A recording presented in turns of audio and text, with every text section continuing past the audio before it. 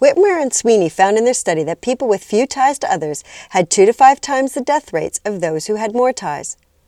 Support and connectedness can be a very powerful tool in preventing illness by acting as a buffer to the effects of stress.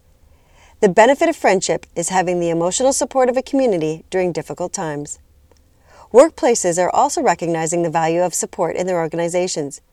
Effective leaders are evaluating their teams and ensuring that they reduce isolation, celebrate occasions and successes, develop trust through effective communication, deal with conflict and gossip in a direct and open way, promote a casual and friendly atmosphere, and develop a support network through human resources, an EAP, or connection to community contacts. Unfortunately, many people in the workplace do not make the effort to utilize this great coping strategy, and the busier we have become, the easier it is to let our existing friendships go by the wayside. So where do we start? Here are today's hot tips for building resiliency and celebrating International Friendship Week.